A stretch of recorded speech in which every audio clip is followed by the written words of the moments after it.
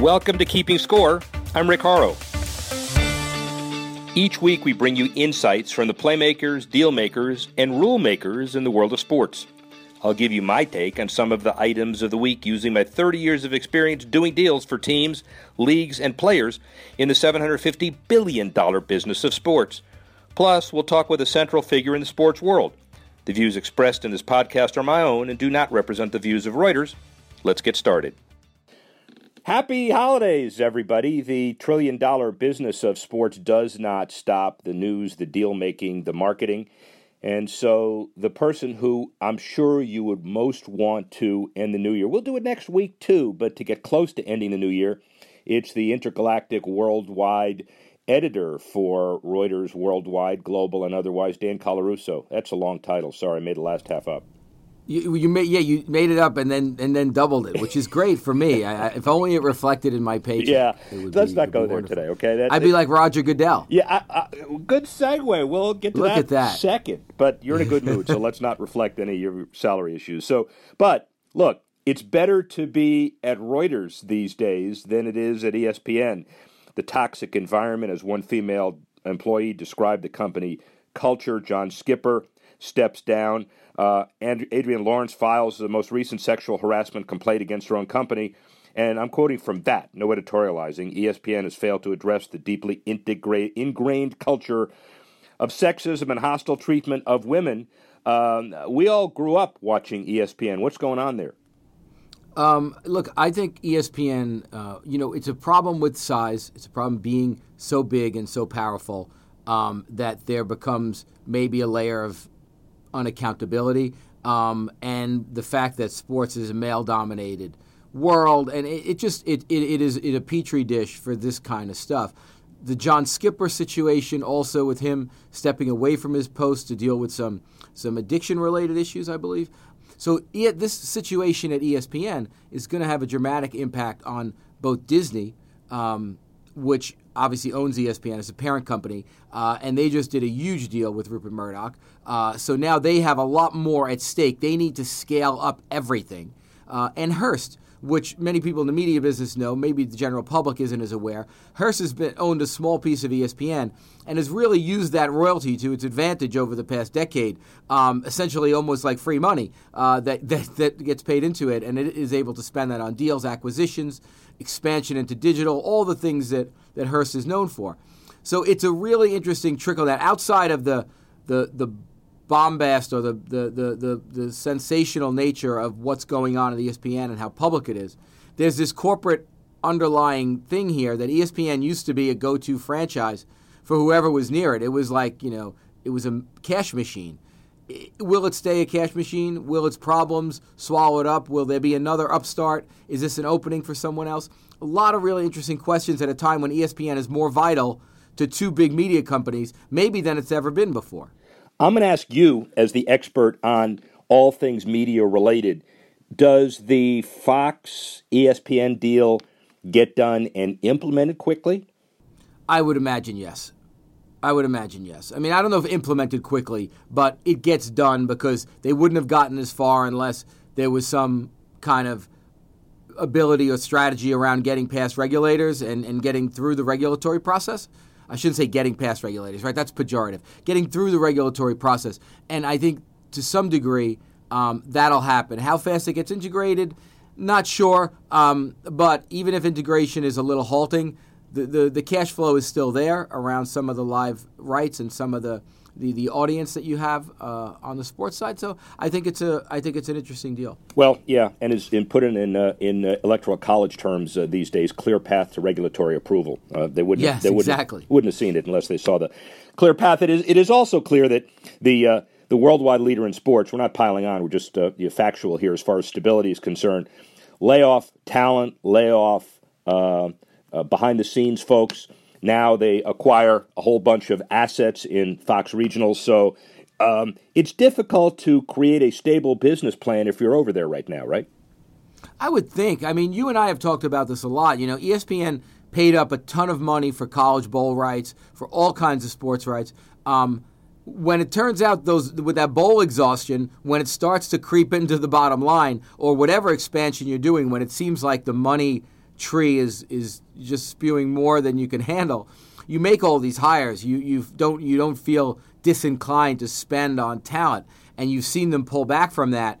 And that's indicative of all media. I mean, you'll see the networks with their nightly anchors get more and more, I hate to say anonymous, but less well-known. You don't need the big-ticket nightly news anchor anymore. Does ESPN need all the high-priced talent? Will people just tune in for the games and the highlights?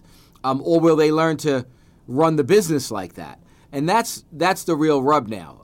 Where is the value created? And that's what ESPN is going through a rather painful exercise in discovering, I think. Well, we're going to find out. Now, from a stability context, and ESPN's not there, to a probably more stable context, let's talk about Roger Goodell's new 5-year, $200 million contract. It's basically $40 million a year. Jerry Jones claims victory because it's fundamentally shifted to incentives. And, Jerry says if Roger knocks it out of the ballpark, he'll be rewarded, but there are no layups here. And it helps his whole business because it's incentive-based. Roger could make more than $200 million over that 5-year period. And some people are saying it's his last 5-year extension. What do you say? If I'm Roger Goodell, I have to take this deal, right?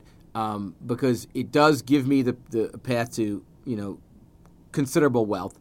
But it's interesting. The incentives are important because Goodell is almost in the situation of a general manager rebuilding a franchise. He can't, if the deal was straight out cash, the pressure on him to turn this thing around more quickly would be so high that it'll be almost untenable, and he'd be almost guaranteed to get moved out or get more agitation from the owners. Making it an incentive deal is really nice because it gives him the ability to wiggle. What'd you say? It was 4 years or 5? I keep Five forgetting. at $40 million apiece.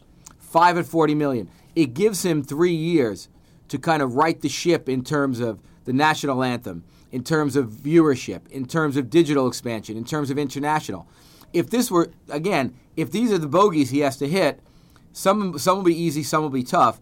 But at least it's incentive-based, so the owners don't have to feel like they're paying him and the needle isn't moving more quickly enough for them. I mean, you tell me. You know the foundational issues facing the NFL.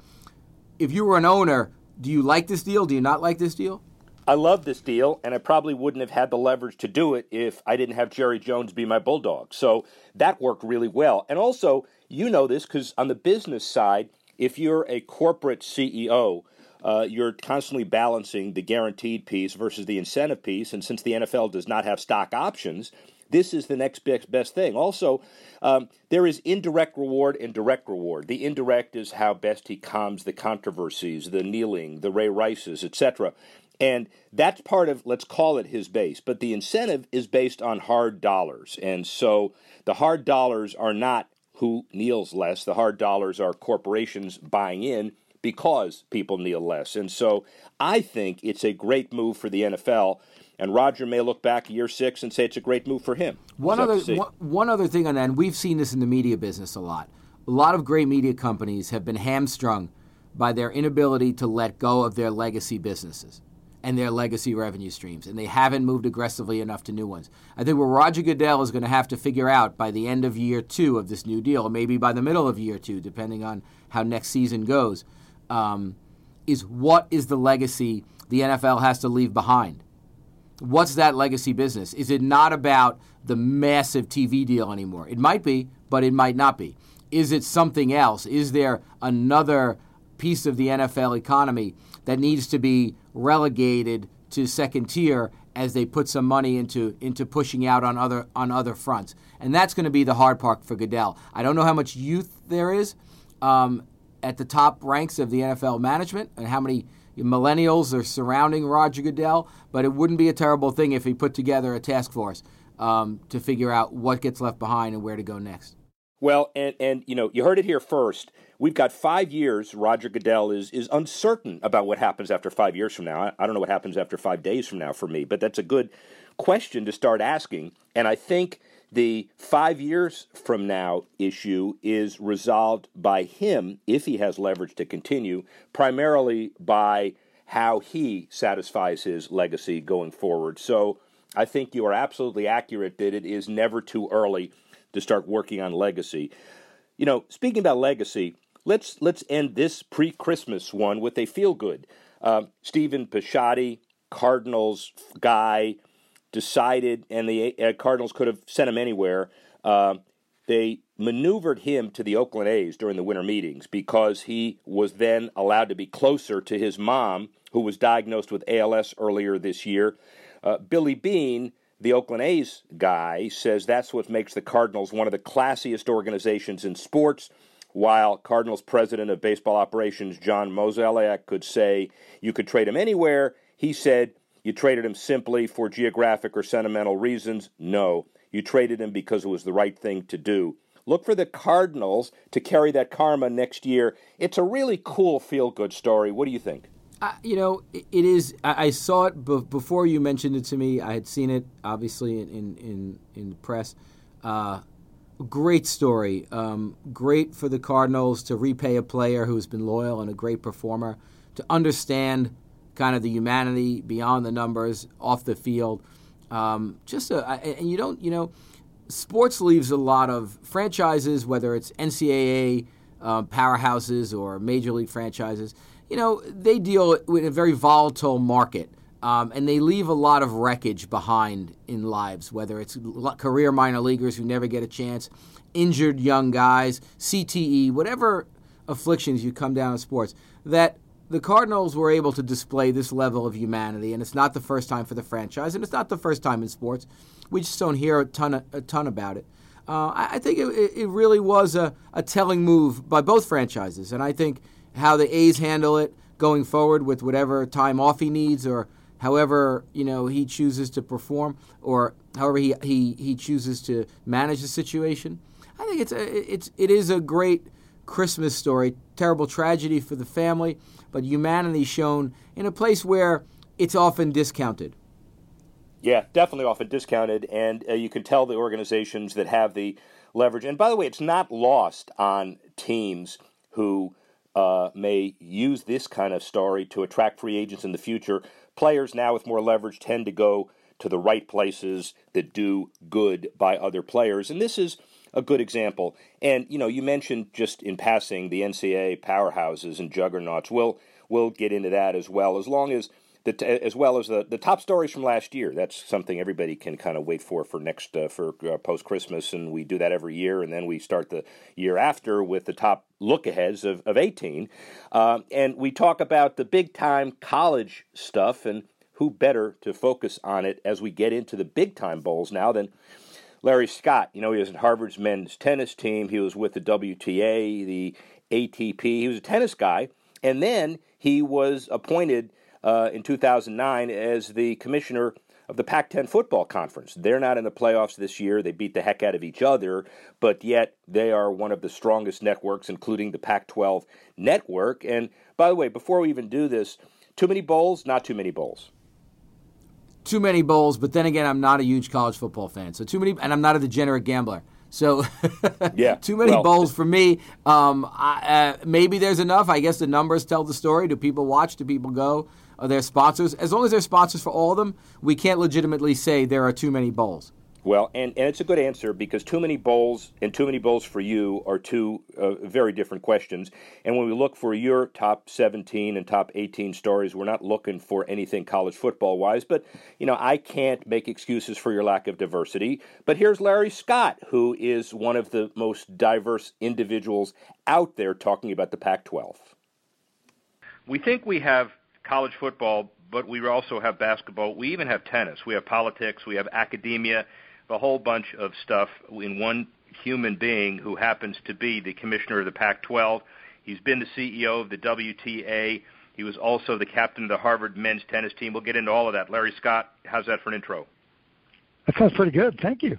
So let's get to the matter at hand. First of all, we are at college football, college basketball time, and you basically have the ability to tout something other conferences don't, which is a watershed deal with Alibaba, the Pac-12, the China deal, penetrating China like no other college football conference. Talk a little bit about that. So this is really unique to our conference and our schools being, the leading universities and biggest academic brands on the West Coast. schools like UCLA, Stanford, Washington. I mean, these are major global universities, and I was really impressed when I got here about the focus on globalization of the university, and kind of quickly posited to the presidents and chancellors of the universities. If sports is supposed to be the front porch of the universities, and globalization is this trend and this important strategic priority for the university, is there a role for sports to play in that dimension? And the leadership of our university was very excited about it. So that led us down a path where, tapping into some of my prior experience in pro tennis, where I spent a lot of time internationally, a lot of time in Asia and China, focused on developing opportunities for student athletes to participate in sporting competitions and developing some relations over there, which not only resulted in great trips and great experiences for the student athletes, but has created a platform where our universities can tell their story, engage with prospective students, alumni, strategic partners they have over there, and there's a growing commercial interest as well. Let's talk for a minute about television, because you're a pioneer there again. Pac-12 TV, it doesn't start out of whole cloth. You had to bring Fox and ESPN to the table. You had to prop up rights. You had to get the presidents and chancellors to buy into your vision. How does that all happen? Well, we definitely had to develop some consensus around doing things differently than we had done in the past. It started with getting an agreement that we would pool all media rights in the center and not have national packages versus local school-controlled packages. So, that was kind of... it was Green Bay Packer-esque of the NFL, right? Yeah, well, stealing a page from the most successful sports league starts with, bundling. Yeah. All of your rights in the center and being able to, make the most of the opportunity. But for us, it also came with agreeing to share revenue equally, which, was something behind the scenes, but a critical factor in getting our universities to believe that rising tide would float all boats, that they would do better collectively with a cohesive package, but all had a benefit the same way. So that was key. And then developing a hedge strategy where we tried to maximize revenue and exposure through third-party licensing of rights, which we were fortunate to be able to do successfully with ESPN and Fox, but holding back enough so that we could get in the business of starting our own media company. We believe that over time, technology would evolve and change, and really were intrigued with the idea that we could be masters of our own destiny and control our own programming, because, core to our mission is not just, revenue sports, football, men's and women's basketball. It's also about promoting Olympic sports. Pac-12 wins more NCAA titles than any other. We've got all these Olympians and wanted exposure and a promotional vehicle for those sports as well. Knew we had to do our own thing if we were going to have a platform for that. So we were fortunate that we were able to launch our own network, do it ourselves.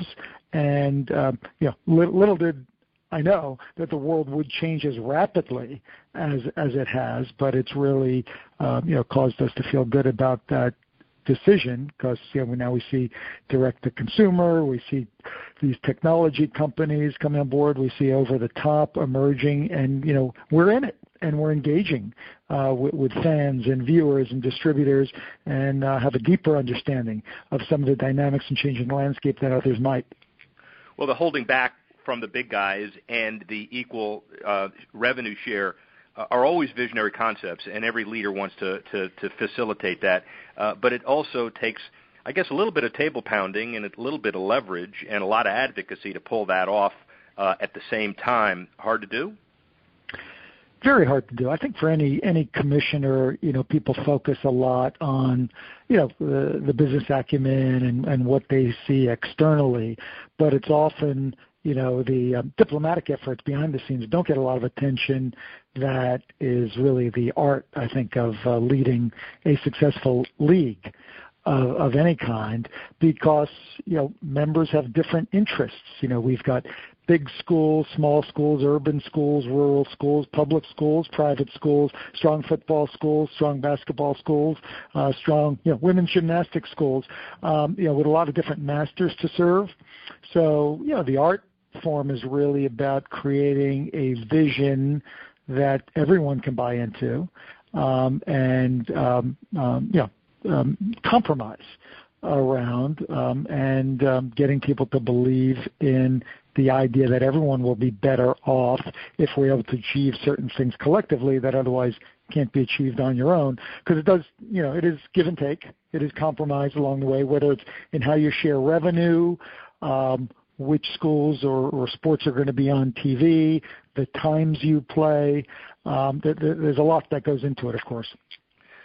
Larry Scott, there's another issue too. You talked about 7,000 student athletes that you directly represent. You have a history with the WTA of equal prize money in tennis. You have Title IX hanging out there. How do you reconcile the gross revenue production disparities between football and basketball and your obligation to deal with all of these other sports as well? Yeah, well, I've always enjoyed working in sports where you feel like you're making a contribution, just beyond the commercial success. As you point out, one of the things I took a lot of pride in at the WTA was the fight for equality and social justice, and one of the things I love about being in college sports and at the Pac-12 is associated with the universities doing things the right way that are changing the world in a very positive way from a macro sense. And in athletics, with 7,000 student athletes, many of whom are the first in their family to go to college, about a third of whom are on significant scholarships and are able to graduate debt-free, very different from, the typical student.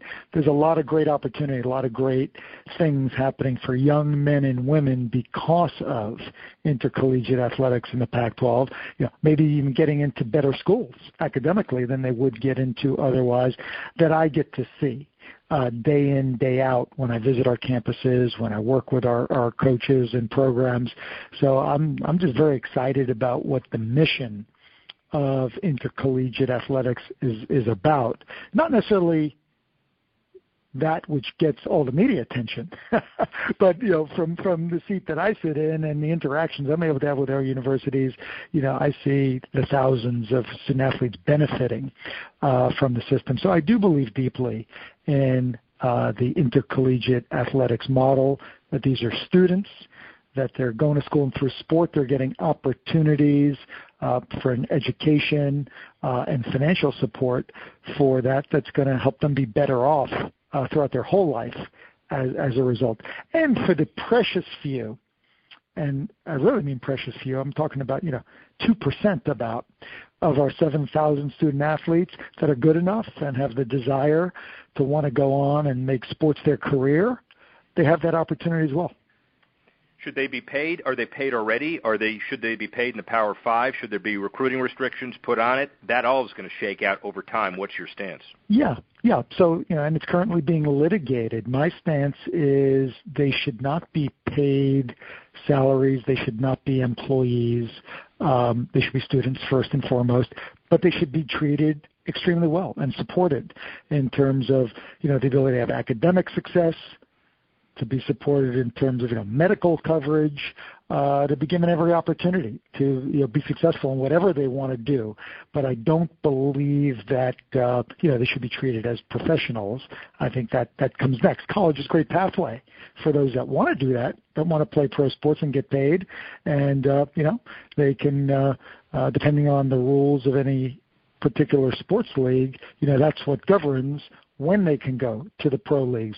So college, the great thing about the Pac-12 and the other big conferences is, for those that want to go the pro sports route, they can do it, and take advantage as much as they want of the educational opportunity. For those that first and foremost, want the educational opportunity, they do that and then go on to something else in their life. Well, finally, so as a WTA CEO, it's 40% increase in prize money and that $88 million Sony deal and the $750 million in facilities. You take on a new job in a sport you're familiar with in July of 2009. Has it been everything that you thought it would be? Surprised with how your accomplishments have resonated? A lot more to be done. What's your emotional take on the transition? I didn't fully know what to expect, to be honest. I knew that, and what I was attracted to first and foremost was the quality of the universities, and loved being associated with quality people, quality brands, and I knew there was a sense that they wanted to take a fresh look at their media approach, their marketing approach, and I thought my background and skills would translate. And I was passionate about it because I was a student athlete myself. I knew I would enjoy that. But, beyond that, there was a ton I didn't know about the politics of intercollegiate athletics, the dynamics of who you work with on the campuses, and I really, really have loved it. But my favorite part of it is the opportunity to engage with the student athletes themselves when I travel around to the competitions and the campuses. As you know, because you enjoy getting out to campuses and teaching, keeps you young, keeps you thinking fresh, keeps you on your toes and always, evolving your perspective on things. So I really enjoy being in an environment around a lot of young people in an environment like universities where people are challenging conventional norms and thinking about changing the world. Thanks for listening to this edition of Keeping Score. The producer, Alex Cohn. Associate producers, Freddie Joyner and Ryan Warner. Assistance provided by Carla Swadek, Tanner Simpkins, and Ronnie Sokach. And the executive editor of Reuters Digital, Dan Colarusso. I'm Rick Horrow. Thanks again for listening. See you next time on Keeping Score.